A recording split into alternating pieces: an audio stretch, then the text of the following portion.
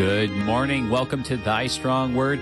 I'm Pastor A.J. Espinosa. We're reading the entire Bible together, one chapter at a time. We're looking at Isaiah 46 this week.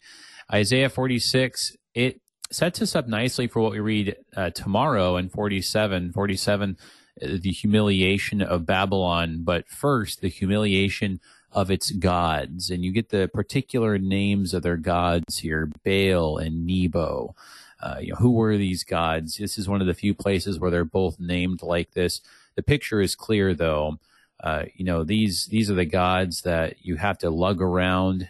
You have to, make a heavy statue. You got to carry them around. Well, that's their fate. They're going to be carried off now. Contrast that with the true God who carries us every day of our lives. Really, really cool play on those themes and words there in the poetry today. A really neat chapter like that, and of course one that definitely rings true for us as well.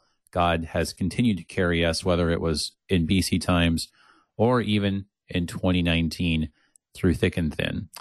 Today, our guest, one of our regulars, we've got Pastor David Boies-Clare, pastor of Faith and Bethesda Lutheran Churches in Pine Lawn, Missouri.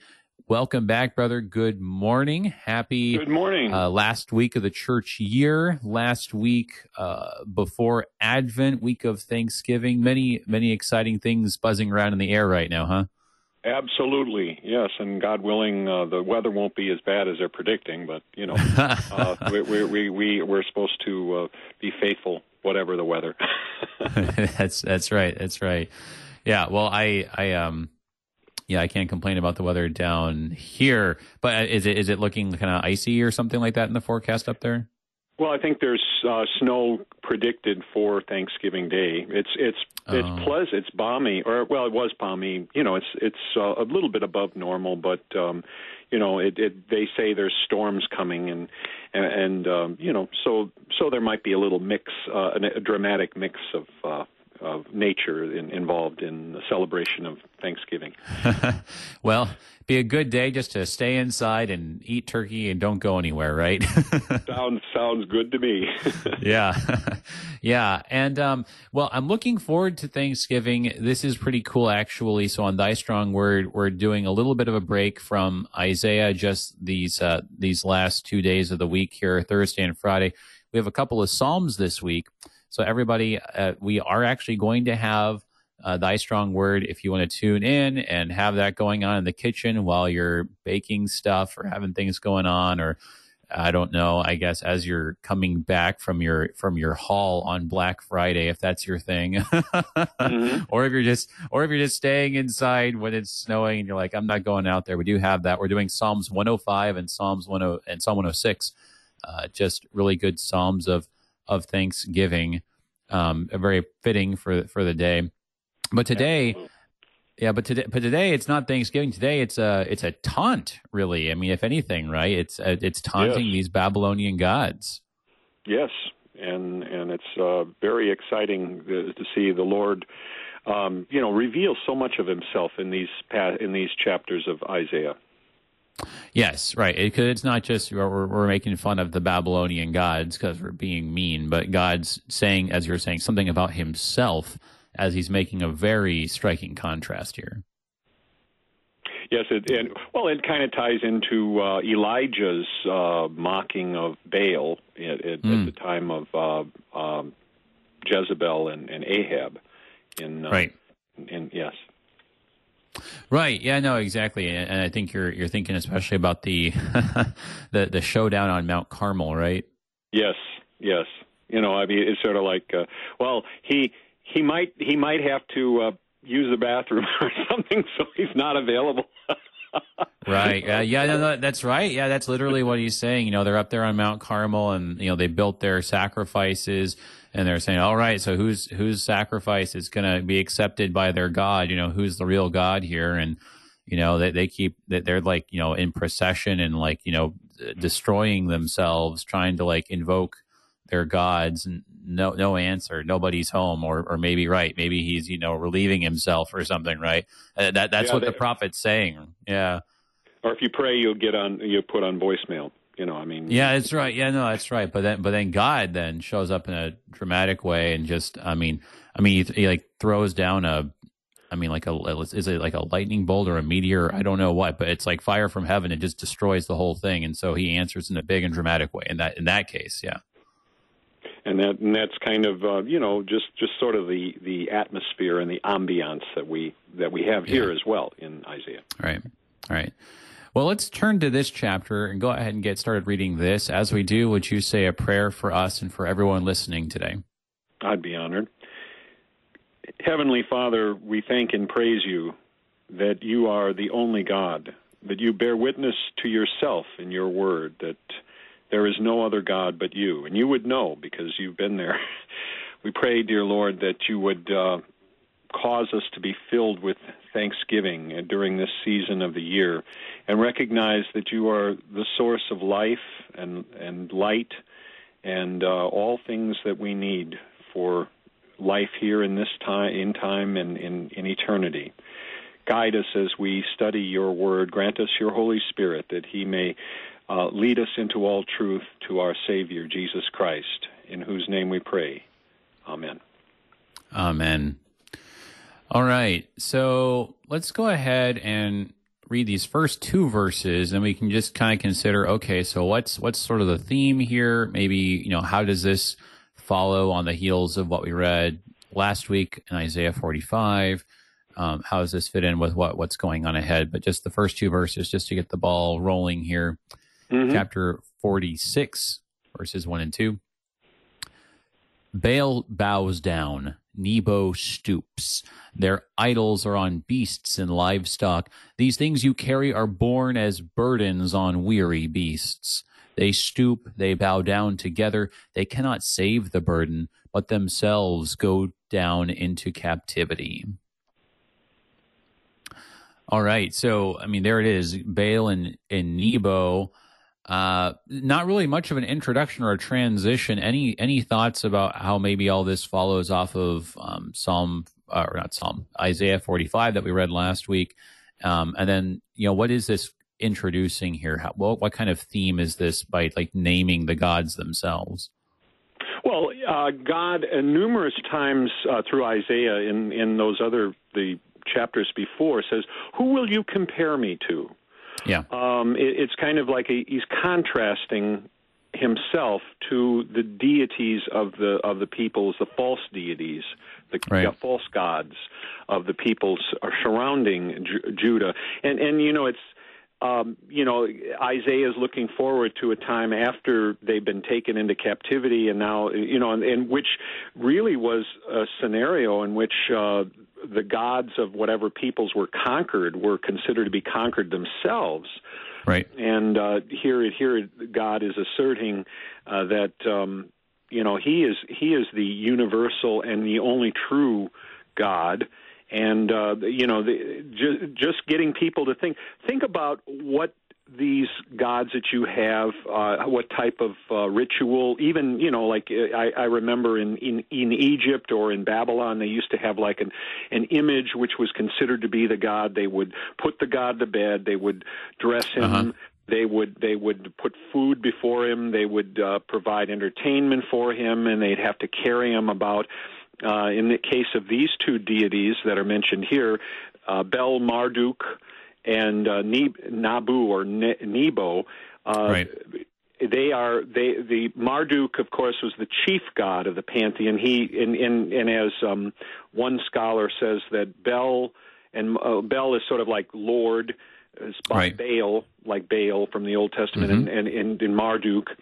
And by the way, he also had a consort. Her name was Ishtar in Babylon. Mm-hmm. She was known as Astarte in in Ugaritic or in the land of Israel. And Nebo was his son, or Nabu, and the names of these gods are in some of the kings of Babylon as well. You have Nebuchadnezzar, Nabu, right. or Nabopolassar. Then there's also Nabonidus, and usually in Hebrew in the Judean understandings, Merodach. Nebuchadnezzar's son's name was Evil Merodach, Ephil Merodach. And so here you have a contrast by God saying, "I'm the only God there is. This is the gods that you have." They even burden beasts, carrying them around. But I'm one, as you very perceptively pointed out in your introduction. I am the one that carries all things. I carry you. Right. I carry my people. So it's kind of like as God says, "Who will you compare me to?" Right. Obviously not Bel and Nebo. Right. Yeah. No. That's really helpful because we have seen that for a few chapters. Right. Just we get these questions, these rhetorical questions. Who are you going to compare me to? There is no God besides me. I mean, he says that several times in 45, 44, 43, going back. So what kind of comparison are you going to make? These other idols are just useless. And really there's so that's a theme that's already been, presented here, and it's definitely just carried out. And then, so now you get these actual names. And as you said, these are names that we've kind of seen in these compounds, right? And it's, I remember back in, another one would be back in Daniel, right? What was Daniel renamed when he showed up in Babylon, right? Belteshazzar, right? Baal. Yes. Teshazar, right? So we've seen these names in kind of the compounds and everything, all these cities, people, all these things were named after these gods, but here they're specifically named and they're in view. And it's to me, it's striking how this kind of, I think in some ways makes it explicit what was implicit in 45. We were talking about that, how if you kind of read between the lines in 45, it's sort of like God saying, "Hey, Cyrus, stop calling me Baal. Stop calling me Marduk," because in those opening verses of 45, it says, "I have grasped Cyrus's right hand," right? And there's this what was the other bit that he said, that you may know in verse 3, that you may know that it is I, the Lord, the God of Israel, who call you by your name. And that we know from history that, what actually happened was that, Cyrus, he rolls into Babylon, he grasps, right, the statue, the hand of the statue of Baal Marduk, right? And he goes and in his cylinder, he praises, Baal, Marduk, and Nebo for giving him victory over Babylon. And this is in some ways like God saying, no, it's not Baal and Nebo, it's me. I'm the one who you ought to be thanking. You're getting the name wrong here. I know to you, all this, Canaanite, Western, west of the Euphrates religion all seems the same to you, right? But there's actually a very important difference, and this is it. This is the difference. Exactly. And of course, Cyrus came from Persia, which had their own religion as well. Ahura Mazda and all of their, the name of that religion just escapes me. But anyway, well, there's Zoroastrianism. Is that what you're thinking of? Yes. Yeah, yes. With the worship of Ahura Mazda. Right. Yeah. Yes. Mm-hmm. And they, of course, had a demon or a devil, which was a Hiram, and so there's a lot of contrast. But again, the worship of gods was always a nationalistic type of thing, or an empire type of thing. But it's interesting how each successive empire, from the Assyrians, then the Chaldeans, the Neo-Babylonians, and then the Persians, Medes and the Persians, they sort of are more enlightened. There's a greater enlightenment. The Assyrians were just bloodthirsty, horrible. Although I've been told by some scholars they weren't that bad. They weren't as bad as other ones. And then of course Babylonia. They, at least under them, Judah was able to be kind of preserved as a nation when they were taken captive. And then you have Cyrus, who has a policy of tolerance, where all the gods are recognized and tolerated. Yeah. Yeah. No, that is really interesting that on the one hand, you do kind of see that maybe there is a kind of, enlightening that seems to happen in the succession of nations. But on the other hand, too, like there's also this, there's an increase in the savagery as well. And especially, once you move on to, you get to the Seleucids later on and then the yes. Romans, right? And it's just like, it seems like the level of total destruction and mercilessness that also increases. That is true. I mean, yes. it's a little bit of a paradox, right? Like on the one hand, they're more tolerant, but on the other hand, they're more brutal. Exactly, and of course, I guess it depends on the specific nation that they're thinking of. I mean, the Persians were still brutal. They were conquerors. They conquered. I think Cyrus, of course, conquered Lydia, and that's like the eastern, or rather the western part of Turkey, which was Iolia in Greece, and then of course. Down, there's Cyrus, then his son Cambyses, and then Darius, and then Xerxes tries to conquer Greece. It's Greece, and right. Which was at that time. But you're very right. The Seleucids were extremely brutal, and so were the Romans.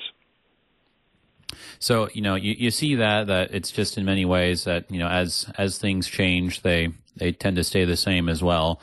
And yes. One of these timeless truths is the paradox of idols, as we were just looking at these first two verses. That it's just the idols never move on their own. You always got to move these things around. And the thing that I think is so clever about the poetry here is it's kind of like right now. They're always carried around, right? They're carried around in festivals, yes. Right? There would be like a festival, and there's a procession. You're carrying the idols around. They're like leading the procession, right? I mean, in some ways, don't take it the wrong way, but like when we do our processions and we have the cross leading the processional, right? I mean, yes. Like it's in terms of at least the visual aspect, that was kind of how they did this, where they would have their idols up front and they'd be carrying them around in the procession, right? Of course, right. the whole the meaning is very different, but the visual aspect is similar. But yeah, the thing that's in our case, with Christianity, the neat thing about it is that it will accept conventions of culture and so on, but then break through it to show right. we're bearing the name of Christ to the world, and it's always inspiring as we hear lift high the cross, and yes. We're going to lift it high until the whole world adores His sacred name. And right. In this case, these particular idols, they need help. they're, right. They can't even assist the poor dumb animals. Well, exactly like you were saying, like, and they would even, like feed them or dress them or put them to bed. And the idea was like what we're doing to this statue is like what we're doing really to the God, right? But when yes. we, lift up the cross in a processional, like no one thinks that this is us lifting up Jesus. Like our Lord Jesus was already lifted up, and He was lifted up by God the Father, and seated at His right hand to rule in majesty in the ascension and session. And so what we're doing, right, is we're just celebrating really the fact that He lifts us up. I mean, that's actually like our doctrine, that we like have this idea that because we're buried with Christ, when He rises up from the grave, He's carrying us up from the grave. Yes. When He ascends into heaven, He ascends and carries us up into heaven. And that's the whole language of like Ephesians and Colossians and all the rest, that it's actually through the work of the cross, the incarnation and the cross and all the rest, that our Lord is the one ultimately who lifts us up and elevates all of humanity because of how He has joined Himself to us. And what's so comforting about some of the hymnody of Easter and the resurrection of Christ is He's our head. He's incorporated into us because, of course, He is incarnate. He's one of us. He's a human being, as well as God, of course. And if our head rises from the dead, He's not going to let the rest of His body right.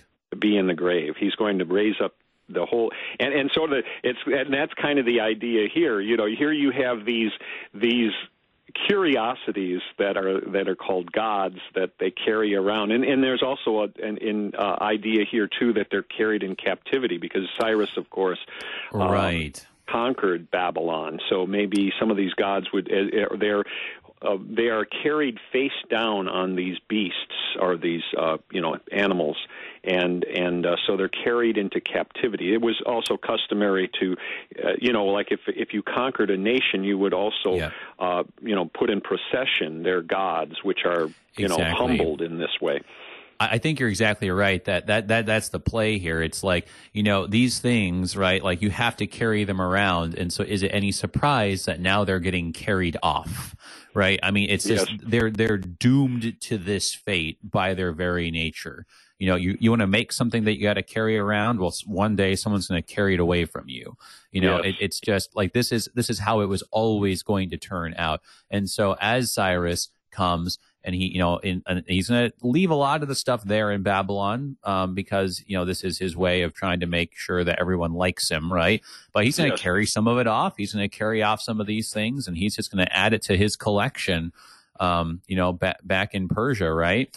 And so this is what's going on. The Babylonians who carried the exiles into Babylon, right? Now they're the ones who are having their gods carried off and exiled, right? So the exilers are becoming the exiled. There is this reversal here that's implicit. That's like, is just such a clever, very, very, I mean, the poetry is just cool. And it's only like 2 verses that we're looking at, but there's just so much there. Exactly. Well, let's go ahead and read just the next 2 verses really quick. We only have a couple minutes before our break, but let's look at verses 3 and 4 here. Yes. Listen to me, O house of Jacob, all the remnant of the house of Israel, who have been born by me from before your birth, carried from the womb. Even to your old age I am he, and to gray hairs I will carry you. I have made, and I will bear. I will carry, and will save. So just a really... just a very comforting message. I will carry you. We think of, in the New Testament, that image of, Jesus going out after the lost and, putting the sheep around his shoulders and carrying us, right? So lots of those sorts of ideas. But here in this context, I feel like this is some kind of reference, probably going back to Abraham again, that even before they were a nation, right, which if you kind of think of that as the kind of pivotal moment being the Exodus, right? It's like before, when they were in the womb, that would, I think, refer to the area of the patriarchs, right? So like even at that time, there's God carrying Abraham around, carrying him out of the east, right? And carrying Abraham and carrying Isaac and Jacob around in Palestine, right? And then carrying them down to Egypt in the midst of the famine, right? And like it's very interesting because I mean it's actually a kind of very maternal image for God. The idea that like that we're kind of like in the womb and he's carrying us around like our mothers carried us. Well, and you have the sort of like in Isaiah 49 where can a mother forget her nursing child she should forget the child of her womb. But he says they may forget, and we see in our own day and age it's how true that is in our sinful world that they may forget, but I will not forget you. I've marked you on my hands, and then reminds us of the nail-scarred hands of our Savior, Jesus Christ. And it is very maternal, The commentators point out that there's like an image of a father or a mother carrying a child. There is also the image of the shepherd taking care of sheep, and there is the image of the eagle that takes fledglings and tries to teach them how to fly. Right. Yeah, no, it's very beautiful how those are all just woven together as a part of. None of them can really adequately describe how it is that God carries us, but like in all of those things, we get a little taste of what that's like. We have to go into our break, but everybody hang with us. We're looking at Isaiah chapter 46 here on Thy Strong Word. We'll be right back.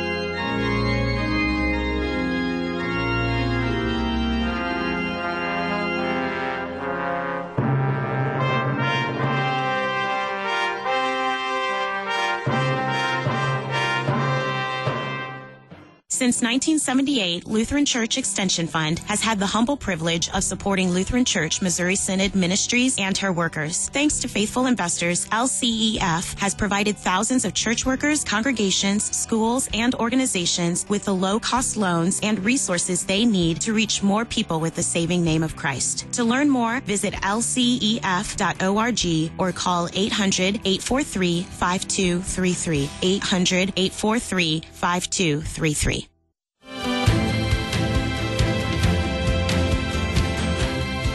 This week on Issues Etc., we'll have Pastor Brian Wolfmiller lead us in a teaching on the Lord's Prayer petition, Give Us This Day Our Daily Bread. We'll study the Advent hymn, Hark, a Thrilling Voice is Sounding, with Pastor Will Whedon, and we'll talk with Dr. Jeffrey Pulse about Old Testament patriarch Noah. Issues Etc., live weekday afternoons from 3 to 5 on KFUO. Concord Matters is the program where we seek to be of one mind, that is, the mind of Christ. And to do that, Christ-confessing Concordians read through and discuss the Book of Concord, which is our Lutheran confession of faith drawn from Holy Scripture, so that you too may be of one mind and confess with Christ. Be sure to listen every Tuesday at 2 p.m. Central on KFUO Radio, or anytime on KFUO.org or anywhere you get your podcasts. Until we convene for Concord again, keep confessing, church.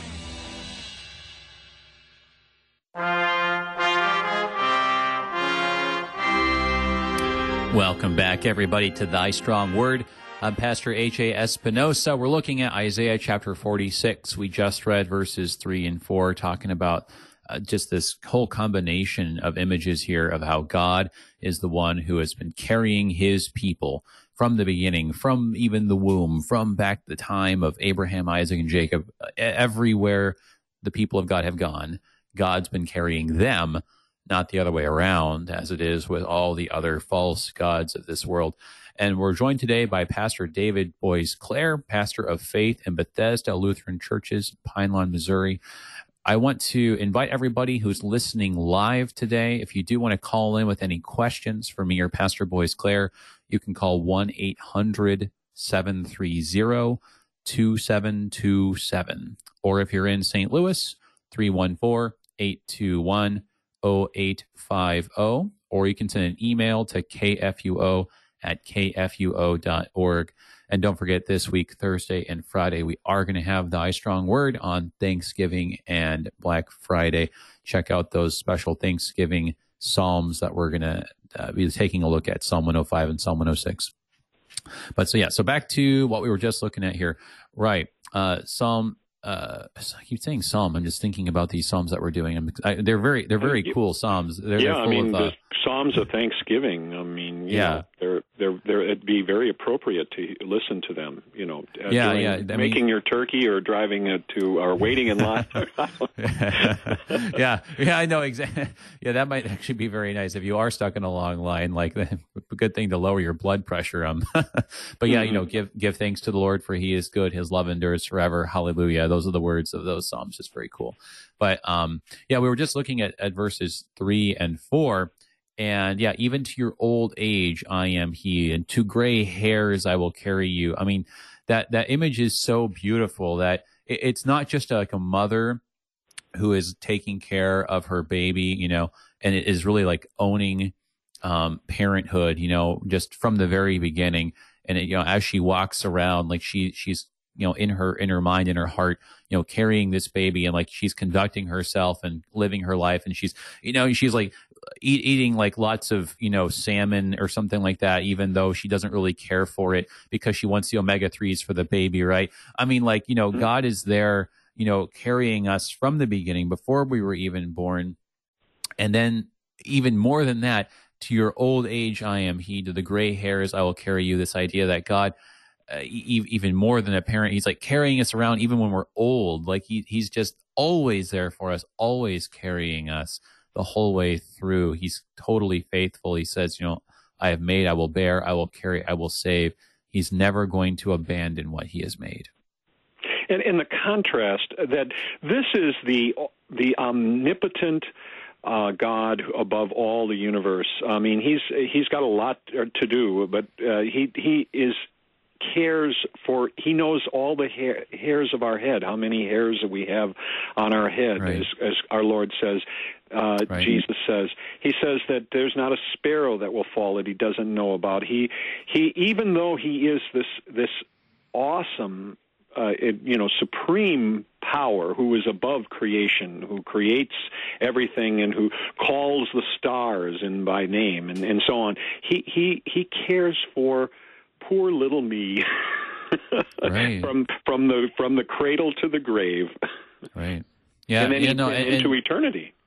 Yeah, well, and poor little me, as an individual, and in this context, I think Judah is thinking to itself, poor little me, as like what's left of us, right? As you said, in many ways, the exiles of Judah who were in Babylon still had a lot to give thanks for, because they, as much as Babylon was vicious and did try to just assimilate people, they were left actually with a decent degree of autonomy, at least when we kind of compare them to some of the other empires of the world. And so they did they were able to maintain, just kind of barely, but they were able to maintain this corporate larger identity as a people, albeit a people in exile.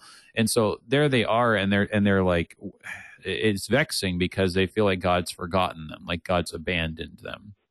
Like, even in the Psalms, you have the Psalm, yes. By the waters of Babylon, we laid up, we hung up our lyres, and when right. our captors asked us a song, sing us some of the songs of Zion. How can we sing the Lord's song in a stream? Exactly.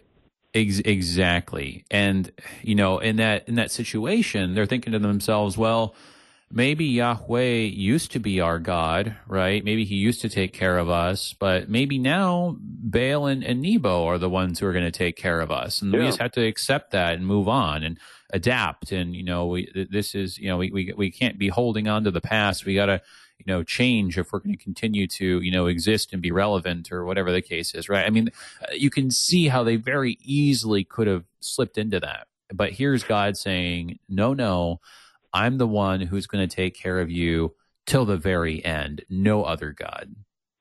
And there's a temptation that God allowed this power to conquer us, to destroy His temple, His only temple. There is really a temptation, a testing that's going on with them. Of course, earlier in the chapters, from 40 to now we're in 46, the Lord, or they acknowledge, the people acknowledge through the prophet that they have sinned, that the reason why their nation was destroyed was because of sin. It wasn't because God was not keeping His promise. Right. Yeah, no, exactly. Yep. It's not any kind of change in God. It's really a change in His people. It's that they were the ones who rejected Him, not the other way around. When He let them be carried off, it was, it goes back to, back to chapter 39, when this was all foreshadowed, right? Mm-hmm. Where, God speaks to Hezekiah and says, oh, so you want to throw all of your riches over to Babylon? Well, then fine. It's basically like, if that's what you really want to do. The exile to Babylon was like the father letting the prodigal son go off to a far country and squander his wealth. It was really at their own impetus. Exactly. Well, let's go ahead and keep reading here. These next few verses just continue to, I think it might be good to go ahead and carry on to verse 11 here. You mentioned the bird of prey image, and so let's go ahead, because there's another bit about a bird of prey here. Yes. This is so this is verse 5 through 11. To whom will you liken me and make me equal, and compare me that we may be alike? Those who lavish gold from the purse and weigh out silver in the scales, hire a goldsmith and he makes it into a god. Then they fall and worship. They lift it to their shoulders, they carry it, they set it in its place, and it stands there. It can't move from its place. If one cries to it, it doesn't answer or save him from his trouble. Remember this and stand firm. Recall it to mind. You transgressors, remember the former things of old. For I am God, and there is no other. I am God, and there is none like me. declaring the end from the beginning, and from ancient times things not yet done, saying, my counsel shall stand, and I will accomplish all my purpose. Calling a bird of prey from the east, the man of my counsel from a far country. I have spoken, and I will bring it to pass. I have purposed, and I will do it. So just continuing to, I mean, really some of the same themes and some of the exact same words in many cases, right? You know, like yes. who is like me? I am God. There is no other. Things that have been repeated many times. One of the things I think is sort of it makes me chuckle a little bit is one of the phrases is actually nearly repeated backwards, where I think, I forget if it was in the previous chapter or but it's somewhere in this context here in Isaiah, where it says in verse 8, remember the former things of old. It actually says in the other context, like, remember no more the things of old, you know, like, behold, I'm doing a new thing, right? And so it's funny how it kind of reverses here, because we're talking about different things of old. And in this case, God's saying, remember, you know, I'm the one who's been there from the very beginning. It's always been me. Yes. Well, what do you think of this? Because you mentioned earlier that you have the image in Isaiah of God kind of brooding over his nest, like a bird, like a hawk or an eagle. And here's another eagle popping up, right? And that wasn't too long ago too that we had the idea of being borne up on wings of eagles, right? And so here's another bird image here in 11. In this case, a bird of prey from the east. You know, by the way, here in rural Missouri, we see a lot of birds of prey. You know, you drive down the highway, and there are numerous hawks and falcons and so on. So you can see them with their large wingspans, and of course they're all circling on prey that they're going. Well, but right. In this particular case, he's. At least commentators believe that this is a reference to Cyrus, and that he is called Cyrus as a bird of prey to visit judgment upon those that are against the Lord. Right. Well, which is very interesting, right? Because I mean, this goes back to not too long ago how it was, I think it was actually the previous chapter, wasn't it? And then the chapter before that, where Cyrus is called the Lord's anointed, you know, his Messiah. He's called the Lord's shepherd, right? You know, terms that were used for, you know, David and, you know, of course, our Lord Jesus. And then, you know, so if God goes and he's kind of comparing himself to like a bird who's, you know, carrying us up and rescuing us, right? It's just so striking that Cyrus gets described in like all the same ways that God describes himself, you know, I mean, and it's and it's like, but he's describing this foreigner this way. I mean, this guy who, as we see, you know, praises, you know, Baal and Marduk and Nebo and, you know, Ahura Mazda and all the rest. But he just keeps doing it. He just says like, nope, he's my guy. He's achieving my purpose. You know, he is my bird of prey. He's my shepherd. I mean, it's that God would keep, you know, referring to him that way, despite the deficiencies. Well, this points to the fact that he is the universal God. He's a God of all people. He's the only God there is. You know, it's kind of like God says, well, you know, you believe in another God? Well, I don't know of any other God. I've been around. Right. Right. You know, I would know if there's another God. There is no other God except me. And then he always, our God operates with means. And in this case, it's like that he is the one that orders the powers of the earth, the powers of the universe, the powers of the nations. You know, like, for instance, I mean, I remember when I grew up in the Cold War, and in the time when there was always the danger of nuclear war, and we didn't even think that the world would be here in the year 2000 sometimes. And all of a sudden, in the late 80s, everything changed, you know, God is the one that's controlling the universe. He's the one that's going to decide when the world comes to an end or whatever. And in this case, it's like he is the one that is the Lord, the God of Cyrus, even though Cyrus doesn't acknowledge him, or they call him by a different name. But of course, you got to be careful about that, because God, reveals himself to us, and he says, "This is my name, and this is my revelation." Right, and in the end, I mean, like Persia itself has to be humbled as well. I mean, it's the same pattern that seems to happens every time, that even though God chooses an instrument, and sometimes it is, well, actually very often it is a foreign power like Assyria or Babylon or Persia even, there comes to be a point where it gets a big head. It actually succumbs to hubris and arrogance, and God says, okay, not anymore. You were my instrument. Now I'm going to use a different one. The great illustration is in the book of the Acts about King Agrippa the First. I mean, right in the midst of him, boasting, he was. I think he had in the idea of that he was going. This was after Christ, of course, at the time of the Acts of the Apostles. He said, I am. The people said it's the voice of God when he was speaking, and Agrippa refused, or at least declined, to change their confession, or to try to make the correction. No, right. I'm not God. But then the angel of God strikes him, and he is consumed by maggots. But again, as you said, God will use these world powers, but then, like, he speaks of them like large behemoths or leviathans or something. I'm going to stick a ring in your nose, and I'm going to draw you back from.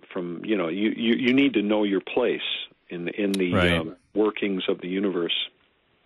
Right, and so even though Cyrus is going to serve his purpose, and I mean the Persians are going to have, as far as these things go, you would say a pretty good run.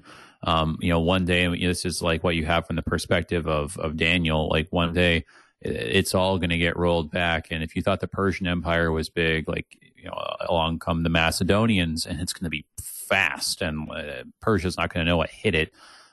When Alexander comes rolling through with the phalanxes, right? So, I mean, it's just, there is just the idea that, he's calling him, his shepherd and his eagle, because it's for his purposes, not because this guy is really particularly virtuous, or because he's getting it all right, or because it's okay to call the true God Baal. None of that, but just because it's accomplishing his purpose for the moment. And it is interesting that there is this kind of purposeful contrast between the beasts of burden on the ground who are carrying, these gods, right? And they're weighed down by these gods. Yes. And then this lofty bird of prey coming in from the east, and it's like there are the gods on their weighing down their animals, like falling down to the ground. It's almost as if Babylon with its idols was like even more helpless when this soaring eagle came in to just swoop down on them. Well, he even took over the city of Babylon without striking a blow. It was like he just came in, and in Daniel, of course, it illustrates what went on just before that with Belshazzar and the son of Nabonidus. Right. Exactly. Weighed. I mean, in some ways, it really would be a fair description to say weighed down by the idolatry and the things that went along with that idolatry. And even the Persian kings were regarded as deities, or they were served as gods. Alexander the Great, when he was conquering his empire, wanted to assume the character of the great king of Persia, and would have his fellow Macedonians bow, prostrate themselves before him, and again that's where it goes a little bit too far. Right. Well, it's just striking, right? I mean, as fast and swift as his conquest was, like his downfall all the faster. I mean, like the Macedonian Empire, is one of the shortest lived massive empires of human history. I mean, he dies like in his early 30s, and the empire that he built overnight falls apart overnight. It's just, I mean, it just really shows. It's just kind of the bigger the head that you're going to get from all this stuff, like the harder the fall, right? I mean, it's just that old proverb, right? Exactly. Well, so, kind of taking stock of this, looking at this so far, there's this constant idea that God's the one from the very beginning who has been taking care of us from before, when we were in the womb, and he's going to carry us and take care of us to our gray hairs. And, we talked a little bit about that, how that, of course, applies very well to us and how we understand that it's the same God. I mean, this is the thing.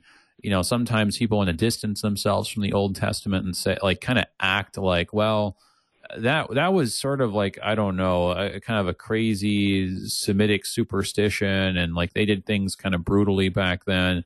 But this, the New Testament, this is like the God of peace, and this is really, the Bible that we really respect. And some of that stuff in the Old Testament, I mean, you just, and that's kind of the attitude that people take. But when they do that, they kind of fall into the same problem that the exiles were falling into, that they wanted to say, like, well, Yahweh used to take care of us, but now it's Baal and Nebo.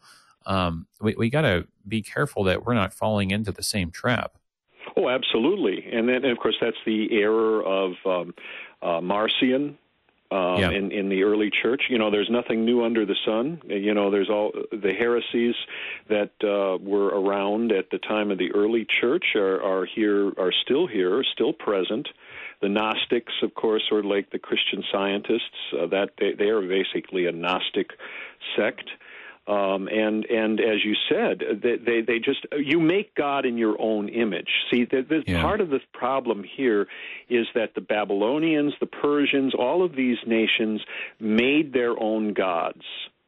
And I think the biggest attack is when you got the guy that takes the wood and makes and cooks his dinner with it, and then he takes the wood and makes an idol that he worships. He prostrates himself before. How ridiculous people are when they make God in their own image, or they deny the true and Almighty God. Yeah, no, I love that critique back in Isaiah 44, like you were saying. I mean, the implication is like you'd be better off throwing the idols in the fire and cooking another hot meal, because you'll get more out of that than you will worshiping the idol. That's a good one. That's a very appropriate. It's interesting where if you look at Isaiah, there was Armstrong, the Worldwide Church of God. He used to say that what Isaiah was talking about was Christmas trees, where he talks about these idols. And covers it with gold or whatever, and then he says, "Well, so if you have a Christmas tree, you're doing what Isaiah is condemning here. When Isaiah's not talking about Christmas trees, he's talking about idols. He's not talking about Christmas trees." But I think that was pretty well debunked. Herbert Armstrong, right. I think. Yeah. Yeah. Well, I hadn't. Yeah. No. That's right. I hadn't. Yeah. I'd forgotten about that. But yeah. No. That's right. I mean, it seems. Yeah, I mean, I feel like it's kind of almost in the same vein that, like, you don't have to be a strict Marcionite or Christian Scientist or any of these other groups to fall into this, but we do this all the time. That we kind of say, well, this is like the new way, and all the stuff before is just totally wrong, and I have kind of cracked the code and figured out the truth, and this is like the true pure religion, and nothing else before has ever come close to God, right? And we do this in lots of weird ways, and it's just we're so arrogant as we do, and when we disconnect the God of the Old Testament from the God that we are worshiping, watch out, because you're worshiping an idol. Then you're only worshiping the true God if you're worshiping the God of Abraham and Isaac and Jacob, the God that's always been there through all of this stuff. And true, in different stages of God's carrying us. When he carried us in the womb, that looked a little bit different when he was carrying us as infants, nursing infants, from when he was carrying us as little children and toddlers, from when he was caring for us, as we grew up into adolescence. I mean, like, each of those stages was a little bit different, but it was the same God taking care of us in every one of those situations. much more could be said, but let's read the last two verses really quick so we still have a minute. Because there's a couple, the word righteousness shows up here twice. We're worth taking a look at here. Last two verses, Isaiah 46. Listen to me, you stubborn of heart, you who are far from righteousness. I bring near my righteousness. It is not far off, and my salvation will not delay. I will put salvation in Zion, for Israel, my glory. So, and then ending with the word glory there. A striking use of the word righteousness, though. So what do you think, I bring near my righteousness? What sense is God talking in? Well, it's a righteousness that we do not produce ourselves and we are not responsible for, but the righteousness of Christ, which is imputed to us, which is we are clothed in. It is the perfect righteousness of our Savior, which is able to stand us in good stead on the last day, that we are in Him. And it's interesting with the word glory here. It's a different word. It's not Shekinah or is not kavod. It's tifarat. It's not that common. And it's translated in some of the other versions as splendor. So, a lot of times it's helpful for those of us who study Scripture to use maybe different words at times even though they're synonyms. Right. In this case, they in some versions they translate it as splendor. But God's glory is the salvation of His people, and it is by His righteousness, not by our righteousness. Not right. This. It wasn't, like looking back at Deuteronomy 5, where it says it's not because you were so great a people, but because Yahweh loved you.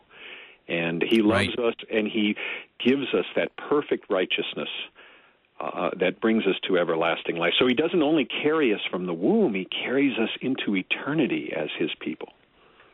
And that word righteousness, I mean, we really have to stop and appreciate just how large an idea it is, because yet you're right. In the situation, they're in exile because of their sin, right? It's not that by their own righteousness they're going to be able to stand as God's splendor, as His glorious people, like not at all. So God needs to impute His own righteousness, as you said.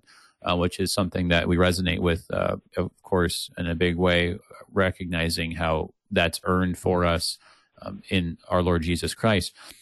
On the other hand, this righteousness, it also is connected to the salvation of that time, of things being set right, of His people being rescued. There is this sense in which the Babylonians have gone too far. Even if they weren't as unreasonable perhaps as other empires of the world, they had gone too far. They'd gotten big heads. They had gone too far in terms of reducing Israel from not being a people anymore. And so there is this sense of kind of like how Jesus encourages His disciples to pray and says, God's people cry out day and night, will not God be swift to deliver them justice? There is that sense when God has heard the cries of His people, and He is going to deliver them a favorable verdict, not because of their own righteousness, because of His own mercy. Here it comes on a wing of an eagle. So thank you, brother. Awesome chapter here. Fantastic stuff to be looking at. Wish you a happy Thanksgiving, and look forward to having you on in the new year. Yes, God blessings to you and to yours. Appreciate it, brother. Everybody, Pastor David Boyce-Clare, pastor of Faith in Bethesda Lutheran Churches in Pine Lawn, Missouri. Thanks for joining us. Make sure to join us on Thanksgiving. We thank our underwriters at the Lutheran Heritage Foundation, lhfmissions.org. You've been listening to Thy Strong Word, produced by the Lutheran Church Missouri Synod Office of National Mission in cooperation with Worldwide KFUO, the official broadcast ministry of the LCMS. Your support is vital for this program to continue. You can make a gift safe, secure, and easily online at kfuo.org. Thank you for listening and supporting Thy Strong Word.